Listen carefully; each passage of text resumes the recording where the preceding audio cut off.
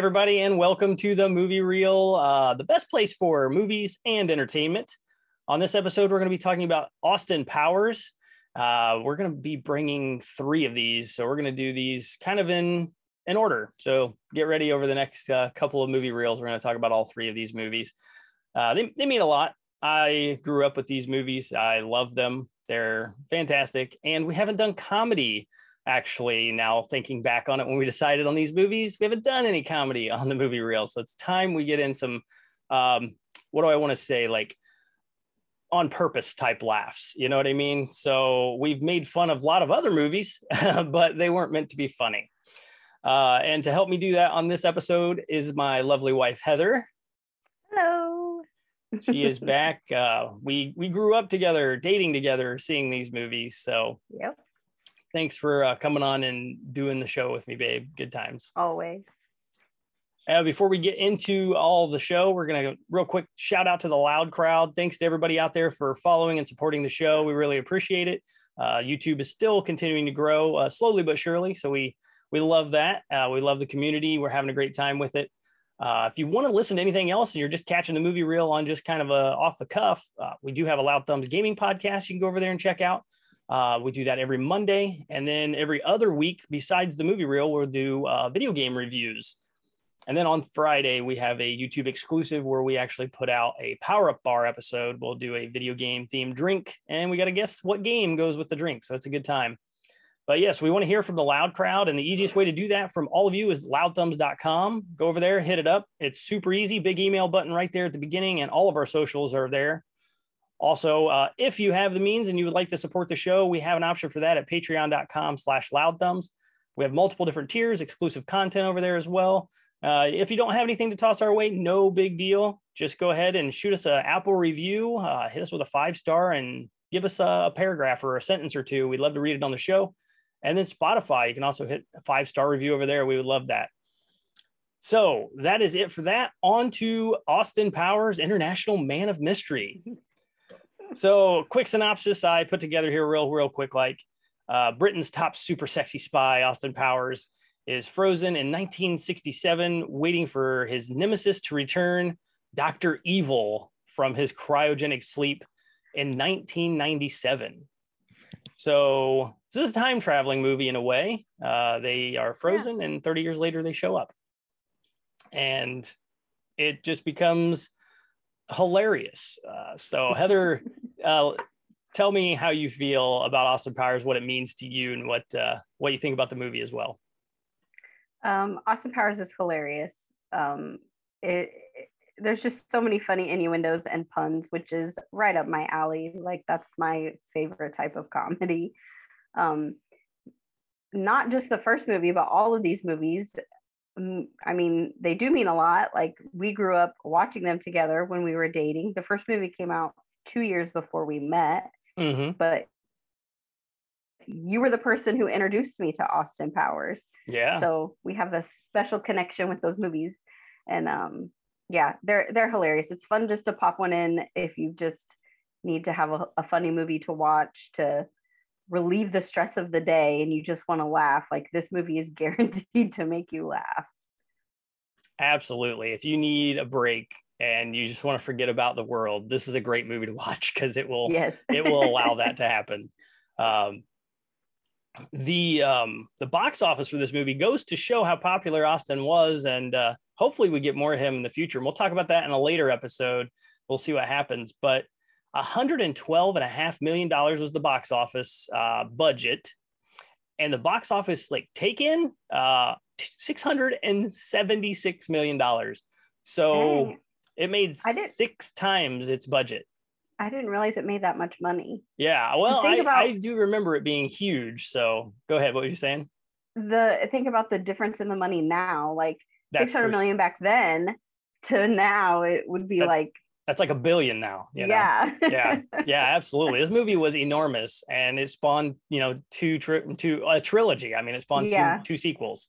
But it goes to show. I remember, when it came out, it was one of those movies where nobody really knew much about it. I remember the trailers to this day. I remember the pun with, This is me in a nutshell. Oh, it's me in a nutshell. Oh, what am I doing in a nutshell? Like I remember from the trailer every single time, and it made no sense in the trailer at all. You're just like, what is this weird guy? And it made you want to see the movie.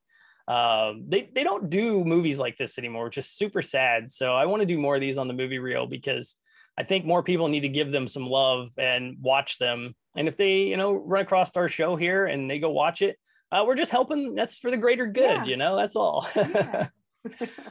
But yes, I absolutely couldn't believe the difference in if 6 times the amount of money is. That's a lot. Yeah, that's a lot. That's a and whole I think lot. It helped too. Mike Myers was a huge SNL star then, and people knew him from that, and they were like, "What is this guy doing? What is this movie?" And the trailers, it didn't really tell you what the movie was about, so people were really curious to see like, what the heck is this? Yeah, these are the trailers from like the days of where it's like a man, a mystery, an international man of mystery. Those were the trailers from the day. Like their trailers now don't have voiceovers. They just have text shot up on them, and then you just see what's happening in the movie, and you go online and you theorize with everybody about what it was. And this was a huge moment in Mike Myers' career, 100%. He went from doing like Wayne's World and, So I Married an Axe Murderer, comedy movies that were good. And Wayne's World was a big one that really kind of put his name on the map. But this movie put his name on the world. Like, everybody knew who Mike Myers was after this movie came out. And I'm glad of that because I really do like Mike Myers. He's one of my favorite, comedic actors. And he stands right up there, next to, Jim Carrey, Eddie Murphy, those guys. So I am looking forward to talking about this. So obviously we gave you the synopsis. Oh, go ahead. Sorry, I cut you off. You're okay. But like, we even used to have the Austin Powers action figures. Yeah, we still have one. We have the one from Goldmember. Okay. It's on the shelf. I don't know or remember what happened to all the other ones, but we still have that one with the big pimp cane, which we're going to talk about. That's the one I was thinking about. Yeah, we still have it. It's on the shelf somewhere out there amongst all of our collectibles. So yeah. But yes, this movie, like we went over the synopsis already, but it takes place and it's kind of a quasi musical type of movie. That's something that kind of took me by surprise, and they do lean into that in future movies, and we'll talk about. But it starts off with a music number. It's the do do do do do do do, and he's jumping, and the screen's pausing, and he's showing his name comes up on the screen and everything, and it's just this really hippie type movie that starts out, and then he gets frozen and then sent into the future, 30 years later. And Mike Myers plays Dr. Evil, and he plays Austin Powers. And I'll be honest, the first time I watched this movie in theaters, I couldn't tell that he was Dr. Evil. I had no idea. And I'm curious, do you remember whether or not you could tell, or if you already knew maybe? I think I probably already knew, because at the point in time where I watched the movie for the first time was with you. And it had been out for a couple years. So that's true. I already knew at that point in time that he did both characters. I would be curious to ask, we should have asked the kids, because they watched it with us, if they realized. Yeah, we didn't ask them, did we? We didn't ask. Yeah. I think Cullen did, but Ellie, I don't know if she did. Right. Well, I can admit I didn't know. And I was like a 17-year-old, teenager, whatever, but yeah, I remember because this was like one of the first few movies I got to go. I drove myself to the theater with some buddies, and we all watched it together. And then it was just a huge moment for us. We're like quoting it forever then after that. And,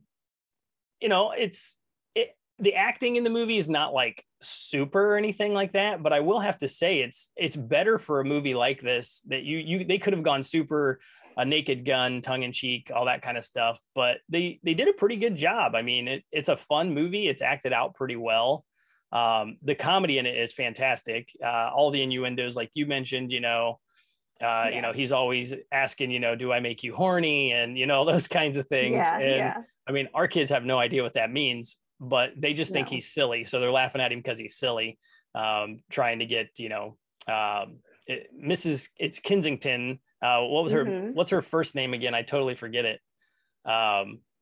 Vanessa. So yeah, when he's in the jumbo jet, that scene on the bed in the jumbo jet, oh, I fell over. Oh, I fell over again. You know, like it's just, yeah. He's a very lovable character, right?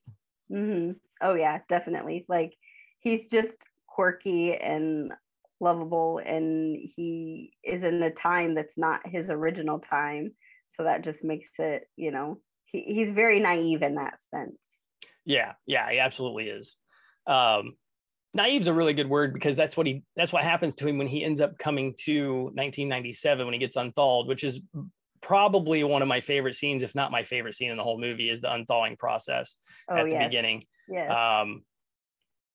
Which we might as well. How could it not be? Yeah, I say we might as well talk about it because I mean I had everybody on the couch rolling, and he gets unthawed and he's in like the celebrity wing of the cryogenic chamber, and there's like Gary Coleman and Vanilla Ice in there with him, and then he gets unthawed and he gets a shower, and then they're on a conveyor belt. He's just on that conveyor belt being slid down, gets a shower, gets dried off. Then they have to evacuate the system now, so he has to use the bathroom, and they help him turn around to the bathroom because he doesn't know where he's going. And it's just this open wall with a toilet on it, and there's a shield in front. You can't see what he's doing. You can just see his shoulders up and his feet. That's it, right? It's just like a bathroom stall, but kind of shorter at the top.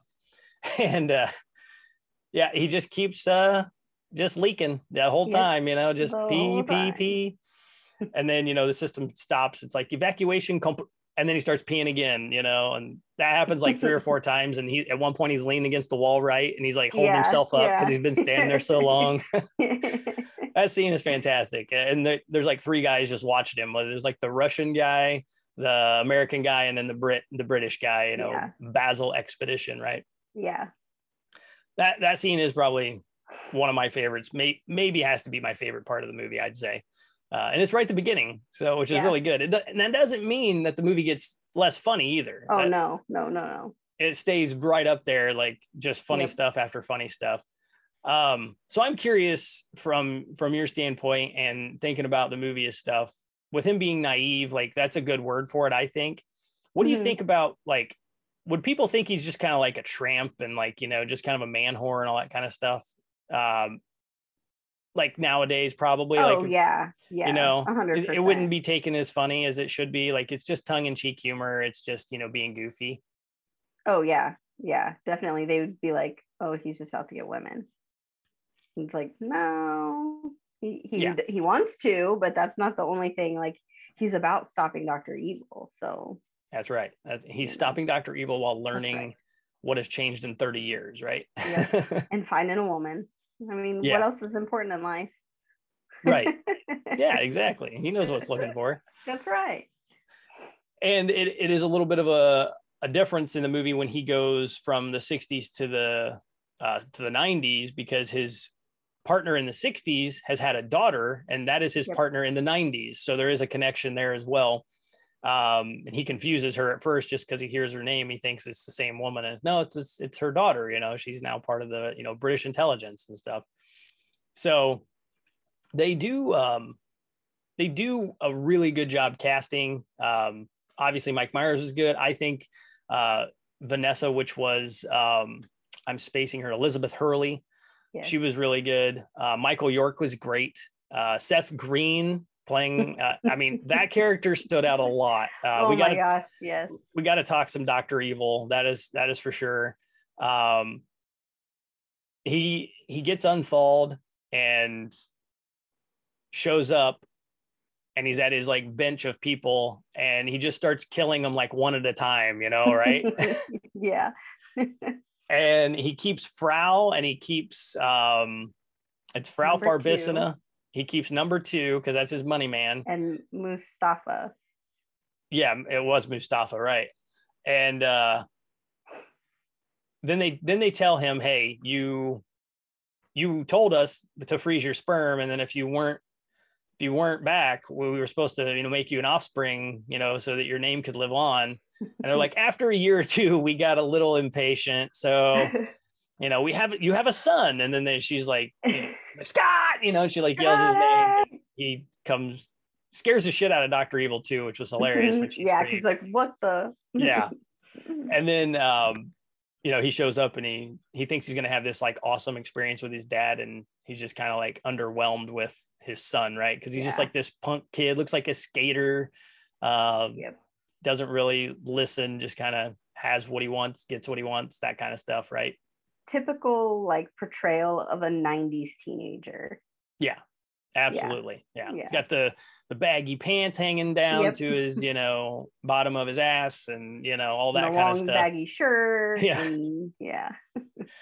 And then they have their back and forth multiple times, which they continue throughout the trilogy as well, and they just keep it funnier and funnier.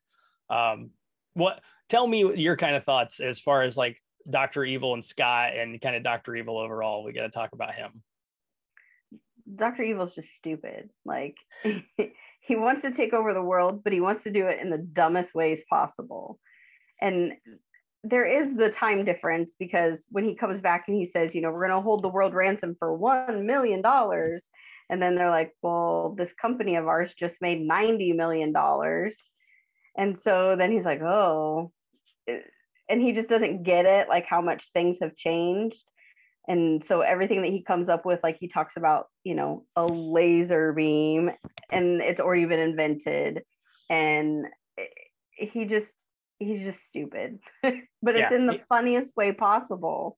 Yeah, he is not a good bad guy, right? I mean, he just happened to fall upon evil things that worked for him, I guess. Yes. At one point it made sense to him and it worked, but then it doesn't. Yeah, and that's kind of his naivety from Austin's side. It's kind of like the opposite side of the coin. Like he shows up and he has no idea what's happened over 30 years, but he's still going to be the same guy from 30 years ago, just the same as Austin. Right. And the difference is Dr. Evil doesn't really even learn. Like there is a scene in the movie where Austin sits down and like binges 30 years worth of stuff in one night, from between the internet and movies. He's just kind of watched everything. But yeah, with Dr. Evil, the scene you're talking about where he sits down and he's coming up with all of his plans. He's like, there was the one where he's going to like shoot a hole through the ozone layer to cause skin cancer. That's already happened. And then there's the other one where they're going to like make like a big stink up about the Princess Di and everybody, and they're gonna like end up Prince Charles had an affair, and that now they have to get a divorce. They're gonna leak information, and they're like, that already happened. And then he just looks over at number 2 at one point and he just goes shit, like he just ran out of all ideas now. Yep. And then to jump to more Dr. Evil stuff, when he's talking with Austin after he shows up later in his like evil lair, and Scott is telling him like, why don't you just kill him, man? Like just shoot him right now. Like Scott is the evil one. Like he knows like I could take care of this guy right now. We could do it together. It could be fun, and he's like, no, Scott, no, like we have to do it a certain way, whatever. And then he like sends him down some elevator or something. He's like, you're not even gonna watch to make sure everything goes okay? He's like, no, I'm just gonna hope blindly that everything goes to plan. We're good. We're okay. Like Scott's like the voice of reason. Like, yes, just do it and get it done and get it over with. Even for a teenage boy, like he plainly sees like, okay, you're stupid. This is what you need to do to fix it. And Dr. Evil's just like, no, we're okay. It'll be fine. Yep, exactly. Like he knows how to be evil, and Dr. Evil's like, no, I've been evil for 30 years. Right. I know what evil's like, but he's just all wrong at it. It's so good.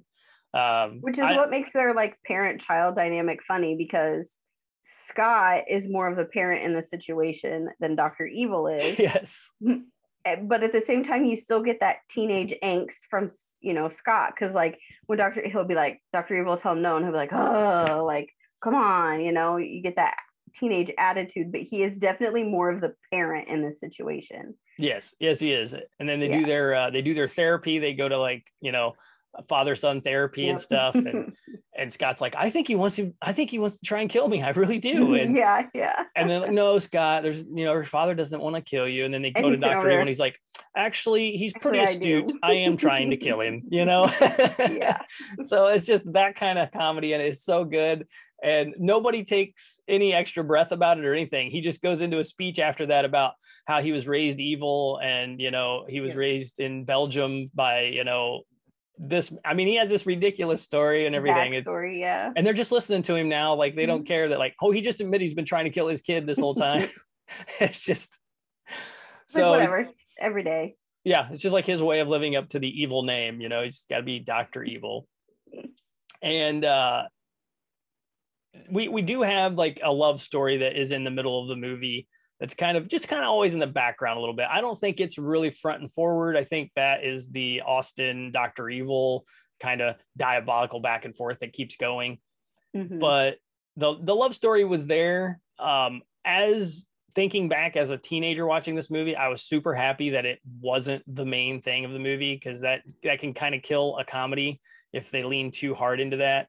Yeah. And I think this movie did a really good job of like keeping that balance of like the back and forth between Dr. Evil and what Austin's doing and how they're trying to thwart each other, and then fitting in this like little bit of a love story that's happening in the middle while Austin's learning, you know, what women are like now 30 years later, because they're not, you know, sexy stewardess anymore, baby, you know, that kind of stuff.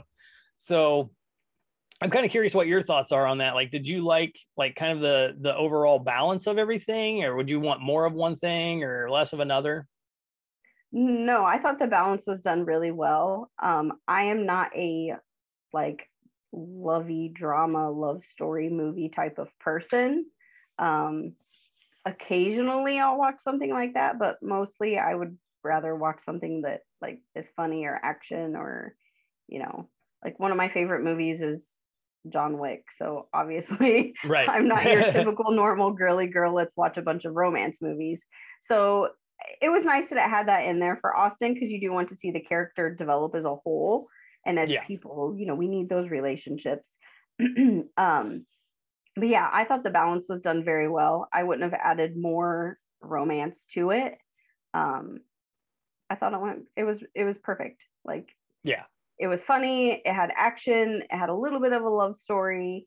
You know, it was kind of a finding yourself movie as well, because, you know, Austin found out who he really was 30 years later. Yeah. Well, and you know, with the whole love story thing, you do go through there's a bit of a love triangle situation that happens with a character that has a fantastic name. A lot of vagina is her name.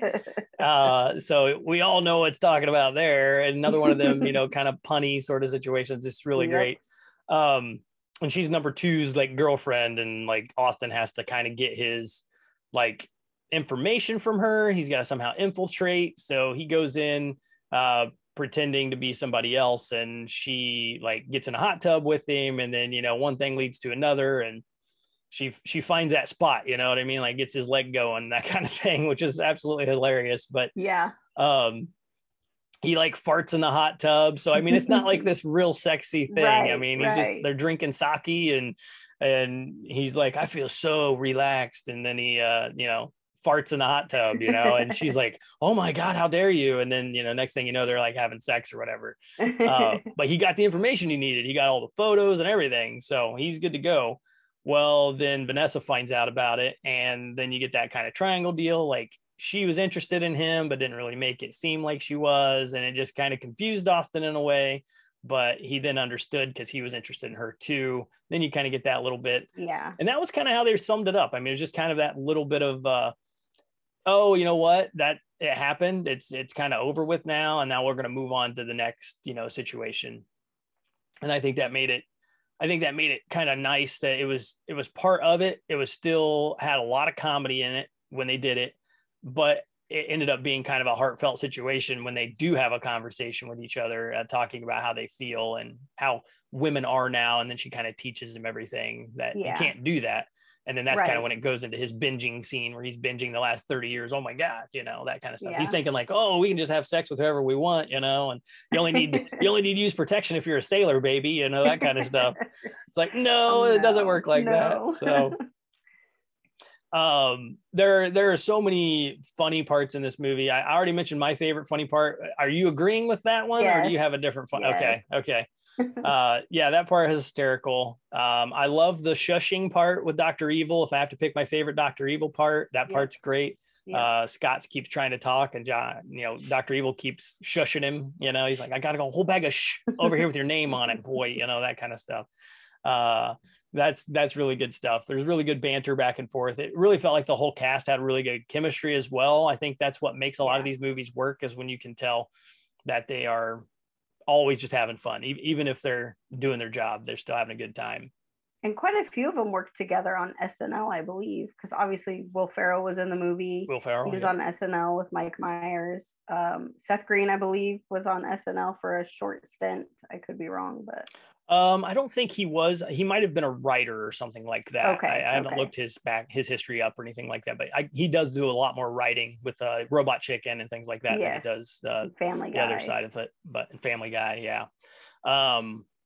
There were a lot of comedic actors in it, that's for sure. I do remember seeing I don't remember his name because I'm terrible at it, but he was on Mad TV, and he was the guy who did Stewart. He was the guy who gets run over by the machine. I don't know his name either. I can't remember his name, but he's one super small part in it. But you could tell that there was like some camaraderie going on with this movie, where they just got a lot of buddies together and just had fun with it.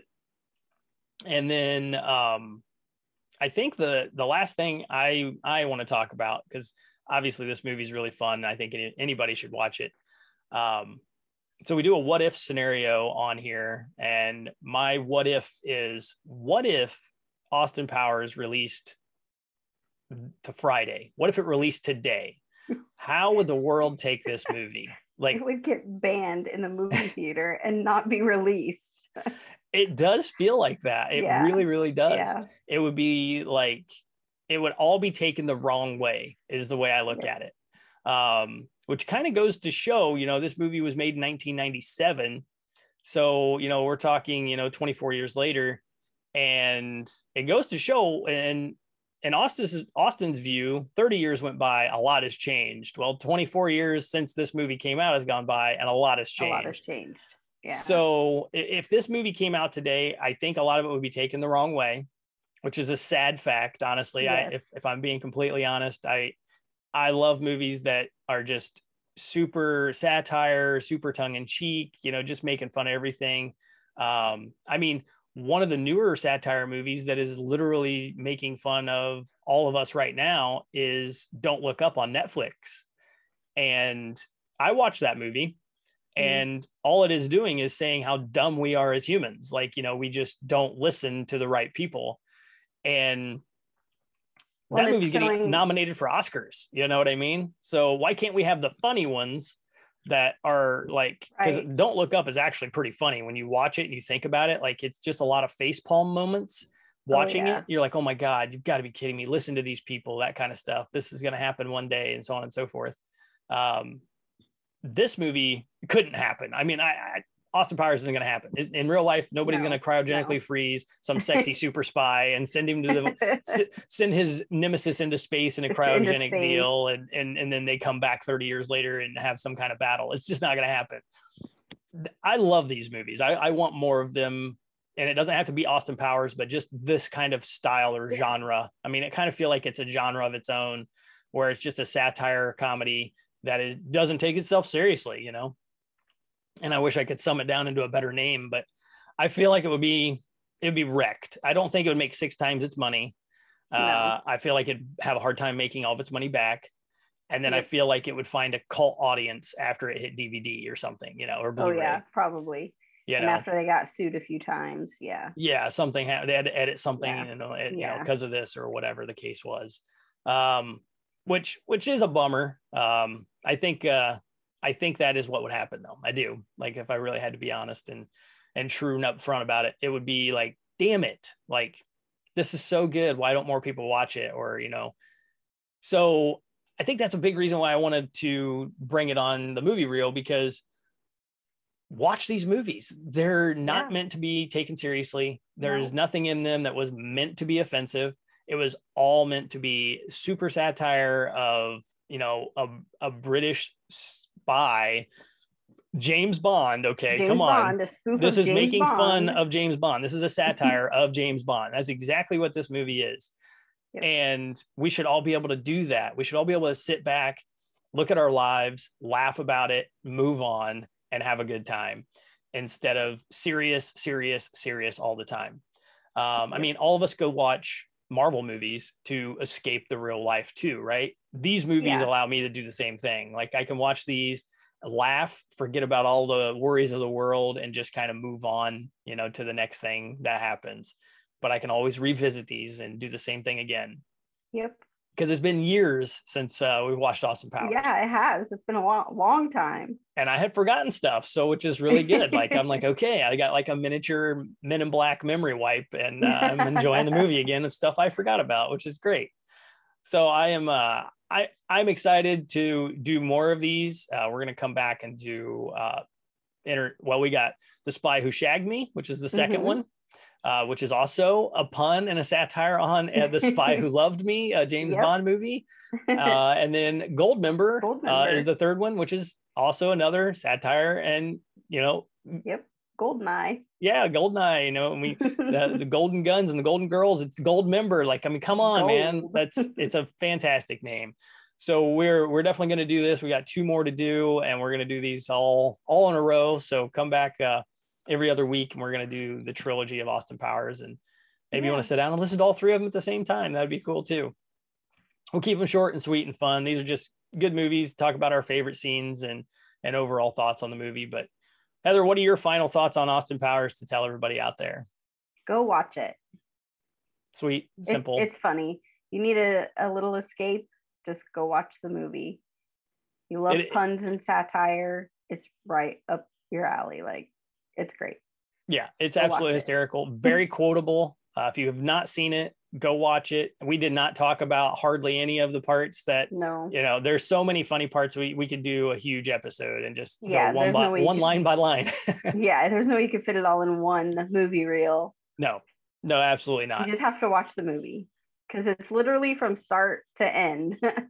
Yeah, it is just one other joke after another that's poking fun at something. I mean, like I said, they have a frozen Vanilla Ice and Gary Coleman in with him in the celebrity wing of a cryogenic chamber. Come on. Chamber. Really, that's good stuff. That is good stuff. And that's just the beginning of the movie. So, and it just continues to get funnier and funnier with all the little tropes and gags and little things they do throughout it. I love these movies. They're definitely in my top 10. I just have to lump them together. I won't pick one over the other. I love all of them. They do have a good movie story that you kind of watch as they go. They do kind of connect in a way, which is just fun to see. So we're going to be back on the next episode, and we're going to talk about The Spy Who Shagged Me and find out who that spy is. I don't know. We'll find out when we talk about it. But final thoughts for this one for me, I've already said, but I'm giving it a big thumbs up. That's a definitely a loud thumbs up. And as of right now, this what we've been watching. We haven't really been watching too much. We've been watching Ozark. We're almost caught up on that. So that's a fun one. If you guys want something that's more serious, definitely opposite of Austin Powers, check that one out on Netflix exclusively. That's a good show to watch. And I think we're going to finish up Love is Blind, right? We have our that's our like one garbage trash TV vice, I think. Yeah. The one train wreck of a show that we watch. Yeah, pretty much. It's a lot of head shaking and face palming and my gosh. WTFing, it's like, okay, hope these people find love, but man, oh man, what a way to try and find love. Oh my God. What a way to do it. All right. Well, thanks to my lovely wife, Heather, again for joining me on the movie reel. Anytime. And you'll see her back again in a couple more. Yeah. So we're just going to keep this going. And until next time, my name is Nick. Stay loud.